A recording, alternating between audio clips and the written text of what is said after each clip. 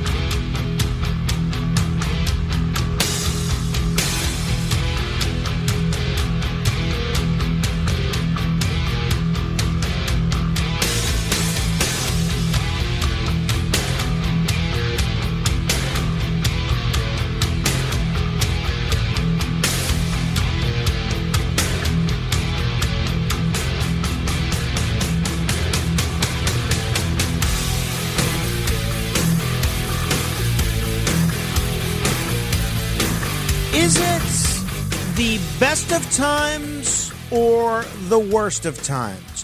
One issue which we've covered a great deal on this show is the military-industrial complex. I'll save that conversation for another day or a little later.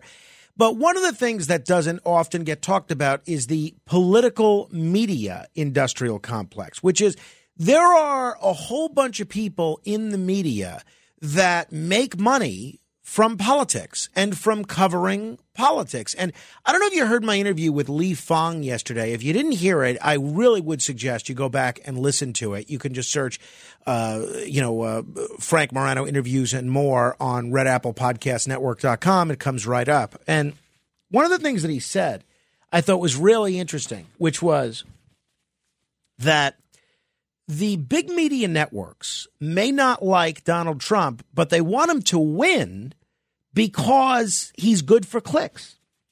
He's good for publishing. He's good for selling newspapers. He's good for people, getting people tuned in. Now, that stands in contrast to what other people are saying.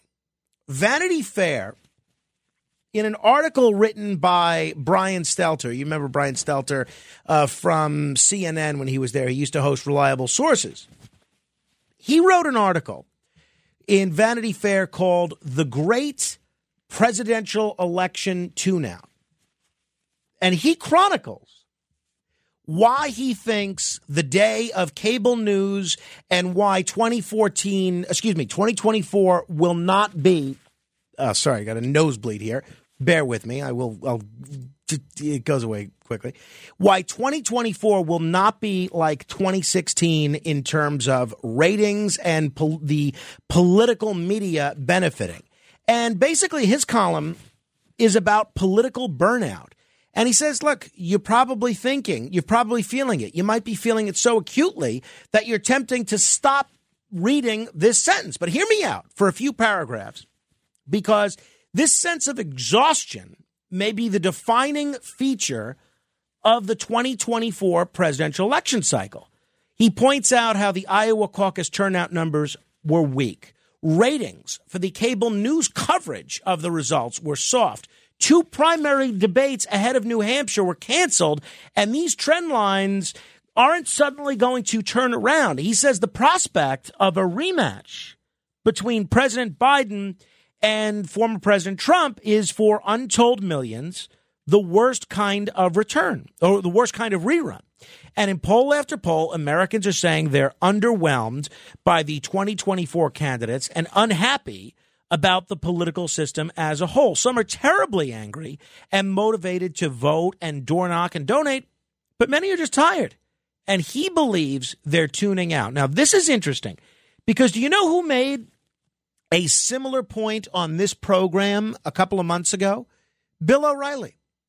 Bill O'Reilly was saying years ago, he wrote it in his columns and said it on radio and in his commentaries. Bill O'Reilly said cable news was dying, and that Trump, essentially, I'm paraphrasing, these are my words, not his, gave it a little bit of a dead cat bounce. Trump masked the broader problems with cable news.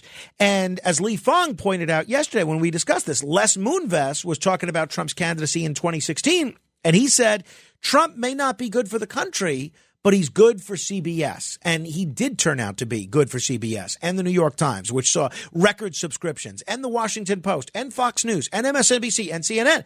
And then when Trump left office, everybody went away in terms of viewership to those things. They fell back down to normal, I should say. And so that's where Lee Fang came in yesterday in saying that he thinks they actually want Trump to win because they want the clicks, or at least want him to be the nominee, so they get at least a short-term burst of money that comes with all those clips. But this Brian Stelter article is saying something very different. He's saying that for whatever reason, and he provides statistics and graphics, he's saying that for whatever reason, people don't care this year. People are watching football. People are watching a lot of other things. They're reading a lot of other things, but they're not into media coverage of this presidential race. So those are kind of the two arguments. And then I want to bring a third up, which I happen to encounter in the last day, because I think they're all interesting. Because after listening to Lee Fang, I thought he was very sound in what he said. Then, in terms of reading this Brian Stelter interview, he made a pretty interesting case that maybe people are just bored. People don't want to see the Trump-Biden redux. They're just tired of this whole thing. I'll be honest, that's kind of the way I feel. It's one of the reasons I generally don't talk that much about Trump-Biden and the presidential race. But here's what I thought was interesting. And it leads you to wonder if what Bill O'Reilly said is true. Is basically cable news dead? And then I came across this interesting article in Politico by Jack Schaefer. Jack Schaefer is an interesting writer. He's the senior media writer for Politico, and he's written commentary about the media industry and politics for decades. Used to be a columnist for Reuters and Slate. He knows the media business. But this was the headline in his piece yesterday. Old people love cable news and they vote. So he says the predictions of cable news demise are dead wrong. And he went through everything that happened last year in the cable news sphere. He says cable news last year was having a terrible year even before it was half over. You got Don Lemon fired by CNN boss Chris Licht. Then Chris Licht himself got the heave-ho. You have Tucker Carlson basically getting the same treatment from Fox News. Then you have Rupert Murdoch, the owner of Fox News, paying Dominion $787.5 million to vaporize their libel suit. Only MSNBC was spared the drama, but the ratings at MSNBC couldn't keep up with either Fox News or CNN. They saw a big dip. And there was all sorts of other bad news to report. Washington Post reports cable news is dying. A lot of other people, Financial Times, talks about the existential crisis facing cable news. And basically what Jack Schaefer says is that these obituaries had been foreshadowed years ago by a feature in The Atlantic by Derek Thompson, who stacked the causes of cable news's demise as he predicted Fox's fall. He talked about the demographic cliff that's going to swallow the network's core of elderly white male viewers. But according to Schaefer, the recent predictions about the end of cable news are just as inaccurate as what Derek Thompson wrote about Fox, which obviously turned out to be very wrong back in 2016. According to Schaefer, cable news possesses phenomenal staying power for a lot of reasons, but namely because the people that watch it, older voters who are tuning into droves, whether they're liberal, they tend to watch MSNBC and CNN, or whether they're conservative, they tend to watch Fox News. And they're going to keep this alive because older voters are the most reliable constituency in terms of who's actually going to vote. So he writes that the assertions of cable news vulnerability were not without evidence, right? He talks about the audience being old and getting older, rapidly moving, a lot of their viewers rapidly moving to the cemetery. The people getting rid of cable, which is also very real, changing technology, giving audiences new choices. A lot of the shows that I watch, aren't on cable. In fact, on cable news, I only watch one show. And that's once a week. So if cable news were to buy the farm, as so many predict, the consequences would be very dramatic, much more so than any of these harbingers of doom have plotted it out. So think about the world before MSNBC and Fox News. Politics in America was mostly a regional journalistic endeavor. It would go only national in the year or so before the presidential election. People in Congress, like Matt Gaetz, would be ignored by the press. And they discovered that by going on cable news, they could acquire influence and build political power within their parties. Cable has become the place, this is what Jack Schaefer writes, that candidates toss their hats into the ring, where they launch trial balloons for new policies, where the debates that once took place in House and Senate chambers are often now conducted under studio lights, and where evidence to impeach presidents is first presented, and where Supreme Court nominees are first vetted. So in many ways, cable news, especially MSNBC and Fox, have become the 21st century equivalents of the 19th century newspaper industry. Now, this is the first column that I have read which says basically this. Everything else that I have read when it comes to people predicting the trend lines of political media, they all say cable news is either already dead or it's dying or will soon die. This piece, which I just linked to if you want to read it on my Facebook page, is the first one saying that no, it's not dead by a long shot. It's got phenomenal staying power. Now, cable news is kind of a less interesting cousin than talk radio. And that's why I'm curious, which of these three approaches do you think is the most accurate? Or is it some combination? Do you have what Lee Fang said yesterday? And Elias, do we have that Lee Fang audio? You're working on that. Okay. Is it what Lee Fang said yesterday, which is that Trump will again be the savior of not just cable news, but the political media industrial complex, publishing, newspapers, etc. Whether he wins or he loses, they're all rooting for Trump to win, because whether they're covering him like he's a villain or a hero, Trump draws an audience. The people that love him, love him. The people that hate him, hate him. But they love to watch. They love to click. They love to read. They buy books. They're clicking and clicking and clicking. Is Lee Fang correct that the owners of these corporate media outlets are hoping that Trump wins and gives them a shot in the arm? Is Brian Stelter correct that we are watching the great American tune-out of 2024? Ratings are low, turnout is weak, and Americans are unenthused about the prospect of a Trump-Biden rematch. Or is Jack Schaefer correct that reports of the demise of cable news have been greatly exaggerated, and that, cable news has a lot of staying power? What do you think? 800-848-9222. That's 800-848-9222. Because the fact is, Schaefer's right. Older people are television's most devoted viewers, and they are the most reliable voters. So even if the numbers aren't what they were a few years ago, I think that probably means the Fox News, CNN, MSNBC, they're here to stay, at least for the time being. Curious what you think. 800-848-9222. Speaking of cable news, a guy that is all over cable news and radio will join us a bit later. Brian Kilmeade, looking forward to that conversation and getting his take on the New Hampshire primary and a whole lot more.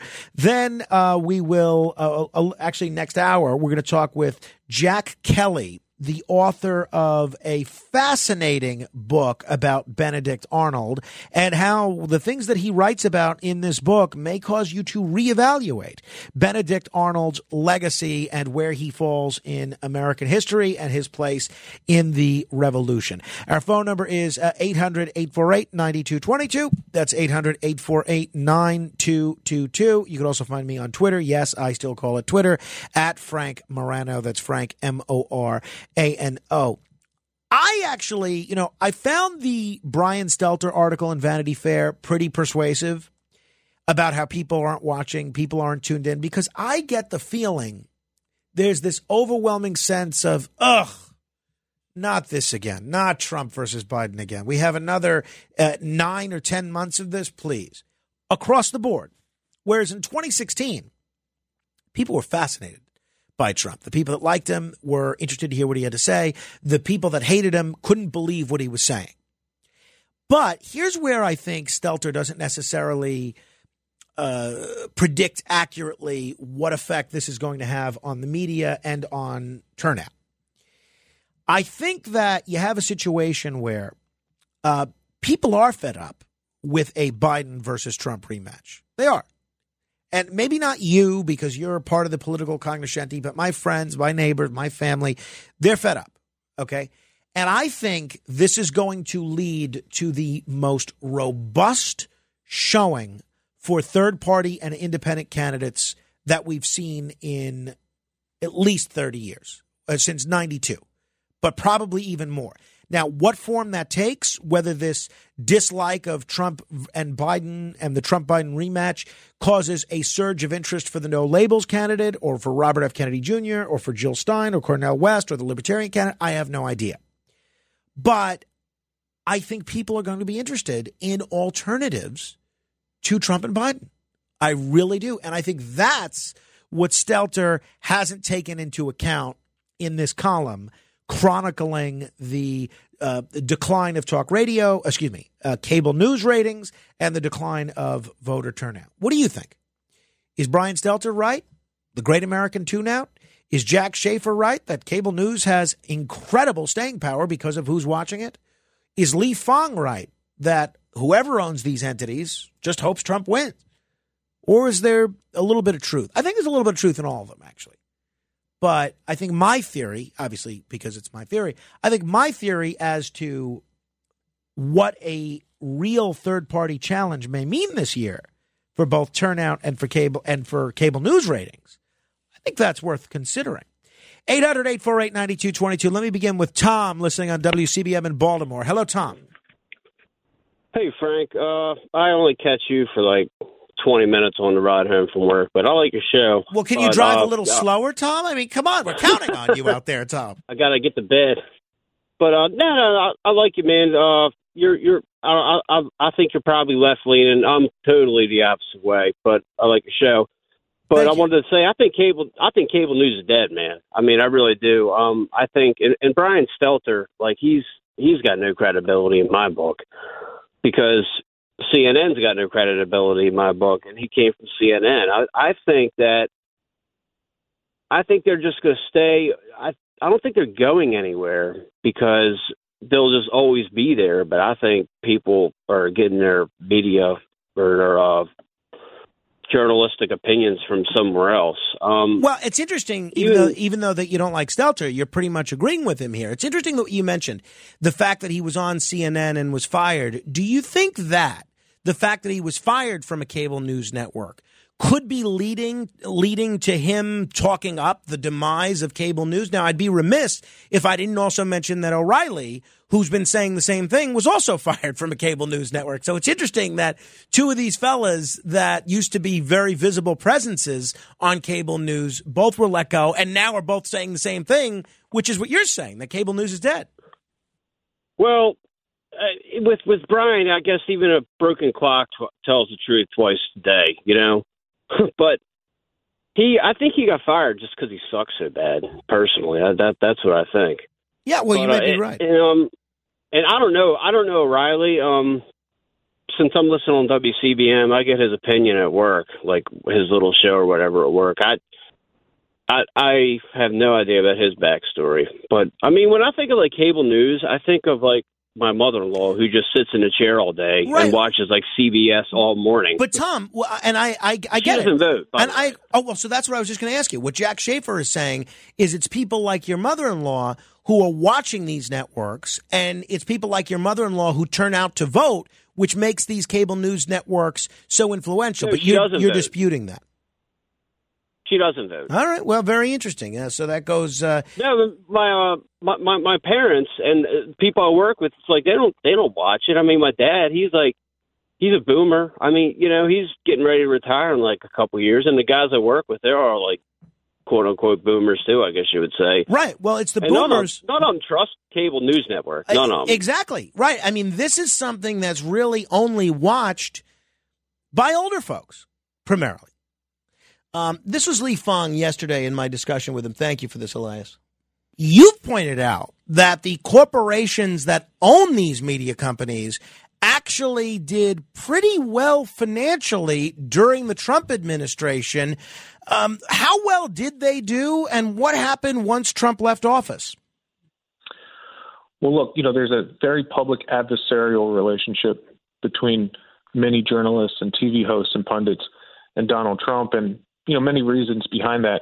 But part of this is perhaps some type of political theater. At the end of the day, CNN, MSNBC, even the New York Times, these are big publicly traded corporations that at the end of the day serve their shareholders. They have a fiduciary duty not to journalism, but to helping their investors. And if you look at their investor reports, they have to publicly disclose this information. They never did so well as under Trump, both for the Trump presidential campaign in 2015 and 2016, and during the first few years of his administration. And it's very interesting in looking at the debate picture, right? There's going to be no one-on-one Trump versus Haley debate. That might be good for cable news. Looks like that's not going to happen. And if you look ahead at the 3 general election presidential debates, it's not clear whether they will happen, right? I mean, we don't know if Trump's even going to debate Biden or vice versa. And you know what? In a lot of ways, that's not unusual. Nixon sat out the debates back in 68 and 72. Carter didn't debate Reagan, at least the first debate in 1980. There were no debates from 1960 to 1976. But since then, there have been, more and more debates. It's become a more common thing. Let me just read you this last portion of this Jack Schaefer column, and then I'll get back to your calls. 2 open lines if you want to comment, 800-848-9222.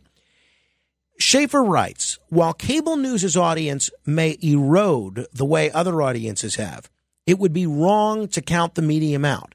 Cable will remain a popular source of news and continue to shape our politics. For now, at least, the channels convey a sense of the now to to viewers, better than any other news medium, especially to its older, devoted audience. No news technology is immortal. Just ask the last of the telegraph operators. But contrary to its detractors, cable news isn't likely to tip into an existential abyss anytime soon. Just ask your grandfather. Or in the case of, I think it was Tom, ask your mother-in-law. 800-848-9222. 800-848-9222. We'll continue with your calls straight ahead. The Other Side of Midnight with Frank Morano. When you need mealtime inspiration, it's worth shopping Kroger, where you'll find over 30,000 mouth-watering choices that excite your inner foodie. And no matter what tasty choice you make, you'll enjoy our everyday low prices, plus extra ways to save, like digital coupons worth over $600 each week. You can also save up to $1 off per gallon at the pump with fuel points. More savings and more inspiring flavors make shopping Kroger worth it every time. Kroger, fresh for everyone. Fuel restrictions apply. Hi, it's Ernie Anastas. Your thoughts can affect how you feel, and how you feel can impact your thoughts. Addressing your mind and body connection is the key to improving your overall wellness. Bergen Newbridge Medical Center is the largest hospital in New Jersey, providing comprehensive, equitable, compassionate, and high-quality emergency inpatient and outpatient medical care, plus mental health services and substance use disorder treatment. The Bergen Newbridge team can address your total health needs in one convenient location. Call 201-225-7130 for an appointment, or newbridgehealth.org.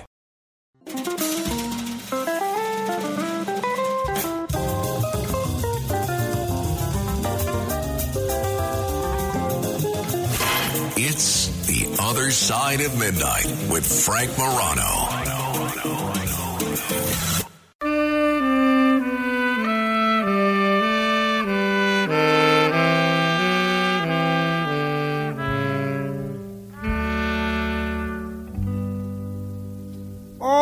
She may be weary. Them young girls, they do get weary wearing that same old shaggy dress. Yeah, yeah. But when she gets weary, try a little tenderness. Yeah, yeah. Oh, man, you know she's waiting, just anticipating. The great Otis Redding, Try a Little Tenderness. This is a bumper music selection from our listener of the week, Isaac Krinsky. A great choice. Isaac, Otis Redding, a tremendous, tremendous performer who we miss a great deal. Matt Blaze still out today due to COVID. Elias is still here and still masked, you'll be happy to know. And I got word from one of my colleagues when I walked in last night. They said, and psst. I said, yeah, just so you know, Tony's not feeling well either.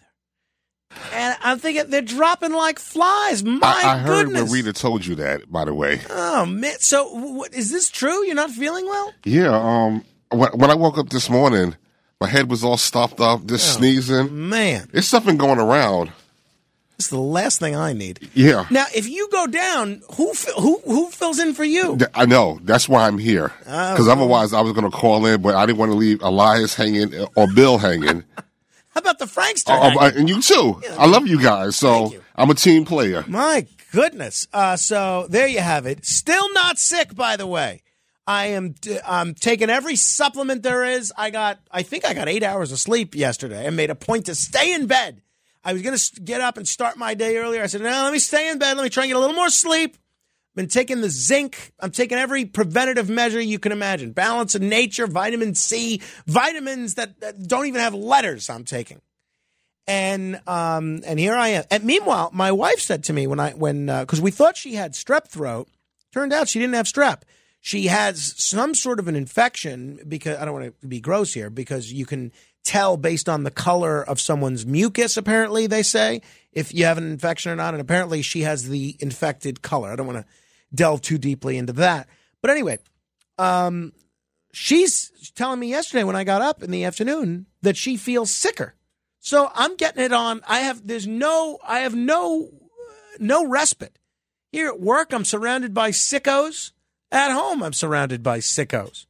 But I hope everybody feels better. And do we know when Matt Blaze is slated to come back? Have the slightest idea. I did reach out to him. He said he was feeling a little bit better, but not at his best. So right. we probably won't see him until next week. All right. Well, we'll see what happens. We wish him the best of luck. And now, I know you said you had COVID before. Do you think you have COVID now? No, I think I just have a cold because I'm not going to say the board op's name. When I come in here, it's like a sauna. And with the change of weather. Well, yeah, he keeps it hot. Yes. Okay, I get it. All right. Well, good. I hope you feel better, obviously. All right. Because I have had a pretty good track record, at least until last weekend. Even last weekend, my track record wasn't terrible.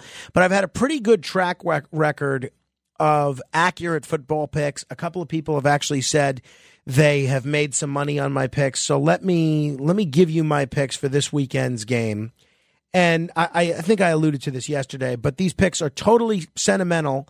But this is pretty much how I've been picking. There are only two games this weekend. You have the AFC Championship game and the NFC Championship game. This is how I've been picking the games the whole year round. Now, in years past, I would have picked the opposite of what I'm picking, but I'm going with the stations that we are on. So Baltimore is favored by 3.5 points over Kansas City. I'm going with Baltimore. I know they have Taylor Swift, they have Travis Kelce, they have Pat Mahomes. I am going with the good listeners of WCBM who've been so good to me and going with Baltimore. Now, this next game is even tougher because San Francisco, the team that I rooted for in my youth, because I just loved Joe Montana. I still wear my 30-year-old Steve Young jersey. I am going with the Detroit Lions, like I think 48 or 49 other states are likely to do that. I saw a map of which states were supporting the Lions and which states were supporting the 49ers. The only place where I think the 49ers have people supporting them are in California. Everyone's rooting for the Lions. It's the Cinderella story. So I'm going with the Lions because of our great listeners on AM 910, the Superstation WFDF. So I'm going with Baltimore. I'm going with Detroit. I think I'm out of money now, so I'm not going to actually place any bets, but I'm still in this football pool. And then that's where I am. And as always, my tiebreaker points, I'm picking that there'll be 42 points on the Lions game. I'm not sure which they look at the tiebreaker for. I have to, or it might even be both games. I have to check on that. All right. 800-848-9222. I just got an SMS text message here from a former listener of the week about our discussion about the three approaches to the political media industrial complex that we've been talking about, the Brian Stelter Vanity Fair article, the Jack Schaefer Politico article, or Lee Fang as expressed on this program yesterday. And this gentleman writes me, Stelter seems right. I just read it. But he leaves out the sense of defeatism. Trump's fans figure the election will be stolen again. Biden offers nothing good. 2024 feels inevitable and awful. See, that's interesting. Basically, he is describing, that listener, a level of desperation among some Trump supporters, which is why they're not tuned in and turning out to the extent that they were in 2020 and 2016. Thought that was interesting. 800-848-9222. What do you see? What's the future of cable news and the political media industrial complex more generally? Is there more to it than we're seeing here? Oh, but before we get there, what an interesting mystery. Have you heard about this? This is fascinating. Just speaking about the Kansas City Chiefs, listen to this. Maybe you heard about it. I don't know. This is one of the most bizarre stories I've ever seen. There was a football fan who hosted a party in Kansas City. And the football fan who hosted this party that ended with three of his friends dead at this Kansas City rental property was asleep on the couch for 2 days while their loved ones frantically tried to contact him. At least that's what its lawyer is saying. So David Harrington, 37 years old. Ricky Johnson, 38 years old. Clayton McGeeney, 36 years old. Relatively young. Is that still young? The older I get, the more everybody seems young. These three fellas, Harrington, Johnson, and McGeeney, had gathered at a house rented by their friend Jordan Willis on the afternoon of January 7th to watch their favorite football team play their last game of the regular season. The three visitors were found dead at this house 2 days later. And only after the fiancé of one of the victims broke into his home and found the bodies. This is according to a friend's Facebook post. The lawyer told the New York Post about the guy who lived.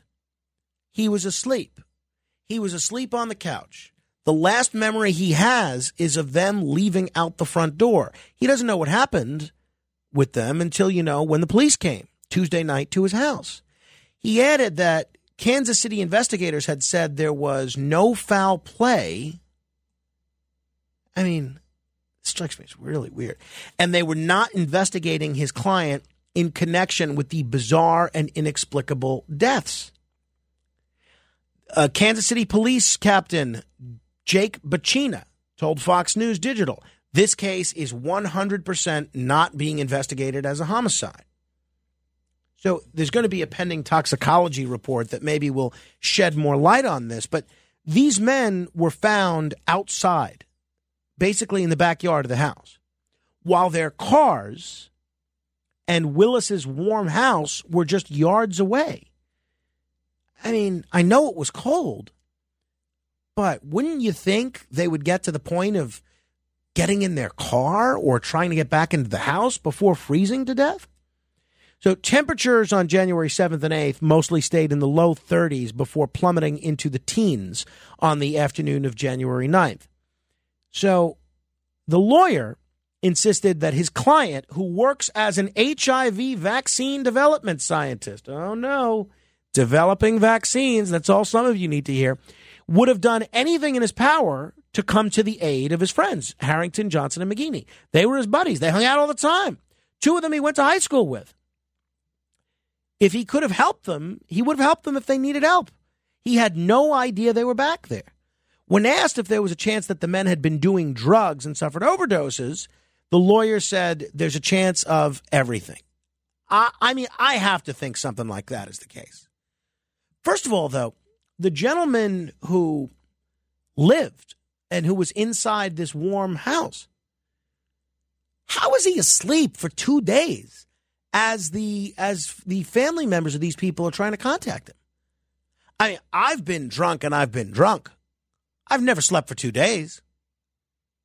Don't you at least get up to go to the bathroom or something? I don't know if he was drunk, but what other explanation is there for sleeping on the couch for 2 days? Especially with the excitement of the Chiefs going to the playoffs. So, friends of the victims had taken to social media to contend that Willis was partially responsible for the strange deaths, which seemed to raise as many questions as the frozen bodies. What one friend wrote on Facebook earlier this month, Kaylee Latier, this man was inside his home alive while my friends were dead in his yard for Lord knows how long. Well, that's the question. Did he know they were out there? Why were they out there? If they were cold, why didn't they go in the house or in their car? One person wrote, they were all hanging out since after the game Sunday. He knew people were looking for them. He read messages of people searching for him on Tuesday. I find this case so interesting. This one woman, a friend of theirs, my husband banged on his door for 20 minutes. My friend banged on his door and then busted a window and yelled and announced her presence while she's inside. And still nothing from him? Then the cops come 10 minutes later and he comes out, nonchalant in his boxers with an empty wine glass in his hand. Nothing is adding up. Dave, Clay, and Ricky need and deserve justice. I'm curious what you make of this because this is one of the stranger cases of 3 people dying suddenly in a football spectator-related event that I've ever seen. One person writes on Facebook to the friend that wrote that, with a friend like that just doesn't make sense. My thoughts are with you. So they held funerals for all these people. It's a sad situation. It really is. But I'm curious if you think there's something else here. And if so, what is it? Were the guys that died on drugs? Was the guy that slept for 2 days or claimed to sleep for 2 days on drugs? Even if you're on drugs, can you really sleep for 2 days while the whole world's trying to reach you? Strikes me as very strange. 800-848-9222 if you want to comment. Tony, what's your read on this? What's your gut tell you? Something sounds fishy. You know, I'm like you. I've been drunk before, and I've slept for 8 hours, but not for two whole days. Right. I mean, something's not right.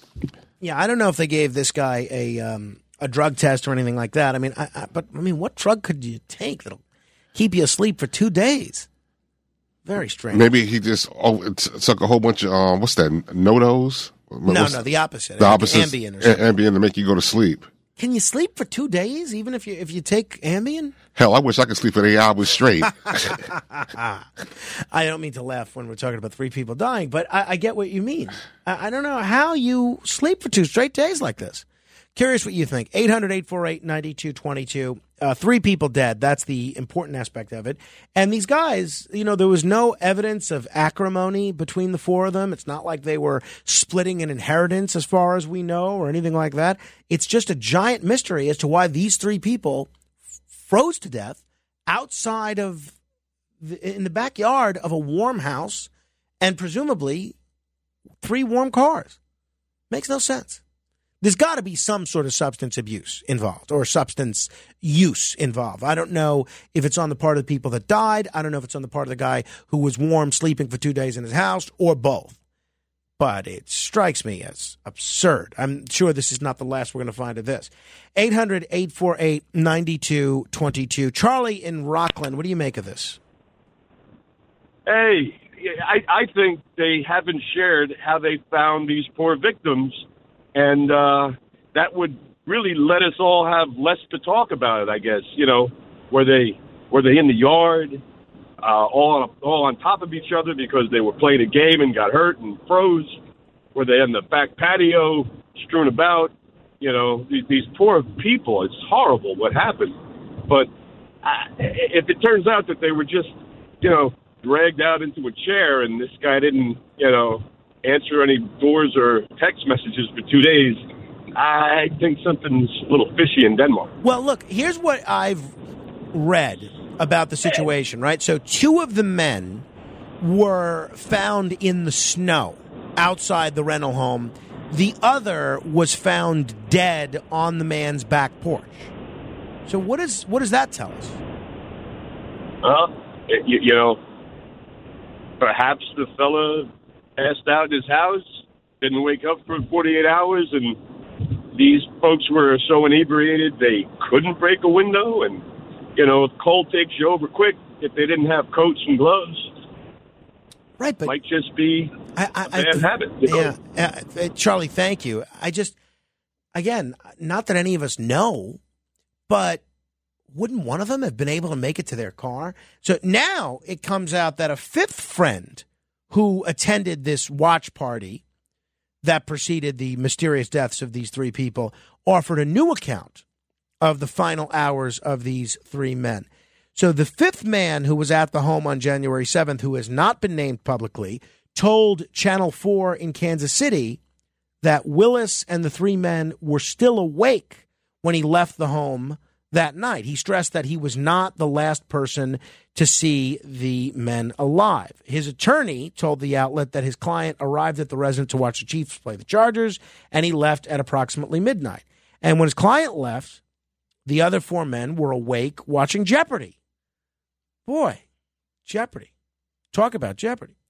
So I don't know what that tells us, that they were at least awake until midnight. Did they go outside in the middle of the night for something? I don't know. 800-848-9222. Joe is in Maine. Give me your take on this, Joe. Good morning, Francis. How are you? Doing just dandy. Thank you. Great. As far as the Kansas City issue, I would reserve judgment. There's so many details left out, and it's new. It's a new story since the top of the hour that you told me. I would wait for more stuff, and it's a local issue. There's so many more things, and drugs come to my mind, absolutely. But who knows? I'd actually like to move over to the cable TV. Sure, be my guest. Be my guest. I look at that as the way it's going to go by the way of the railroad. It's going to exist, but it's not going to. They're going to lose employees, and there's so many commercials on cable TV.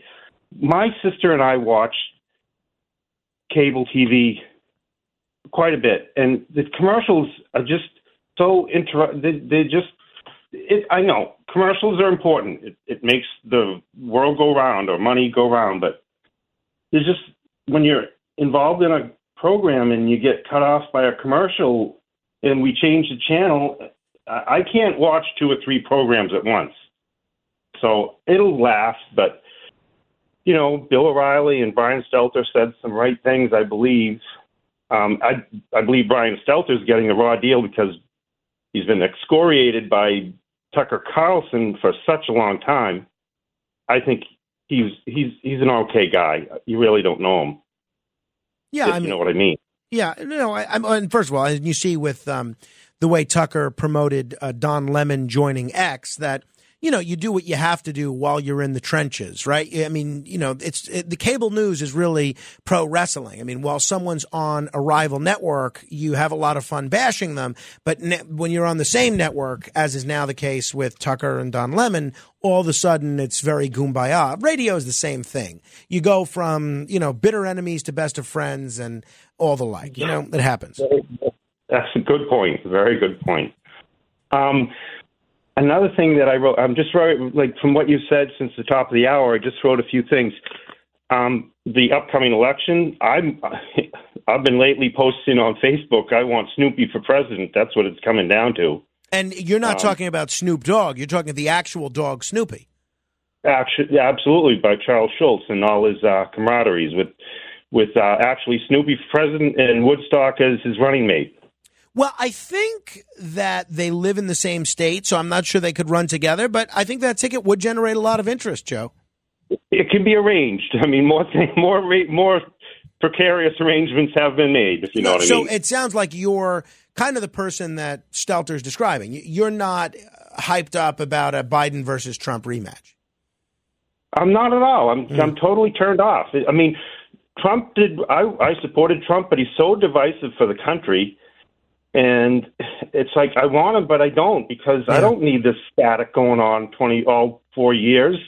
Yeah, I get it. I get it, Joe. Believe me, I get it. Hey, Joe, thanks for the call. I appreciate you listening. Call again. This is The Other Side of Midnight. We'll continue with your calls in a moment. 800-848-9222. Straight ahead. The Other Side of Midnight.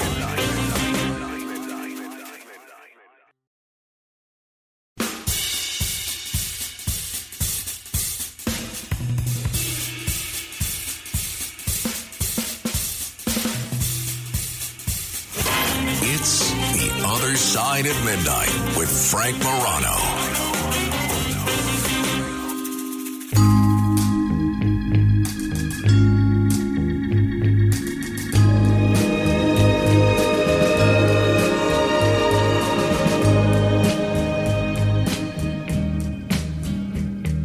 The old hometown looks the same as I step down from the train, and there to meet me is my mama and papa.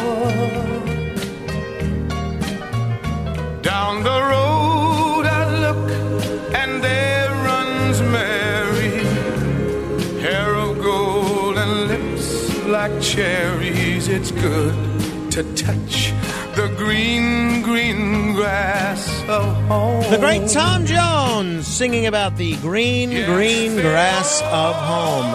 Hey, you know what the other big media story is, aside from prognosticating over the future of cable news? Well, I guess this is sort of cable news, but it's also comedy. After more than a year searching to find a new host, The Daily Show has found one.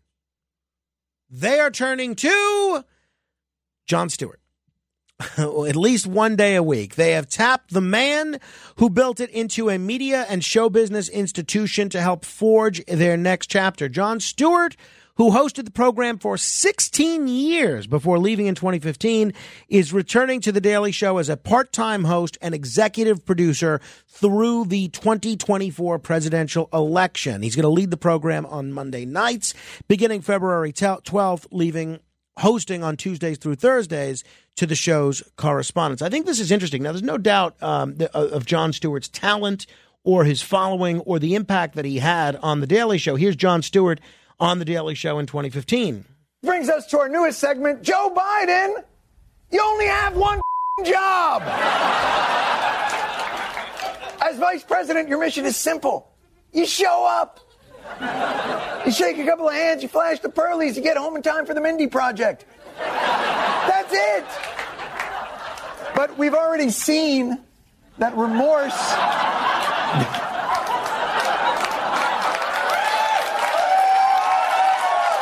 We've already seen that remorse about lady touching is the one thing Joe Biden will not feel.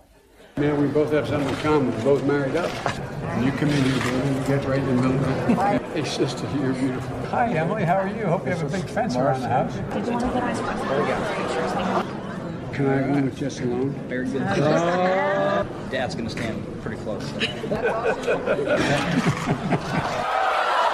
And obviously they're showing visuals of Biden kind of creeping out on women. Still see it. So, look, Jon Stewart is immensely talented. I never got in the habit of watching The Daily Show. I have seen it, and I think he's very funny. And, he did something that you don't see on cable news or on television much these days, is he made fun of everybody. Made fun of Republicans, made fun of Democrats. I think most people have a pretty good idea of what his politics are, but he took shots at everybody.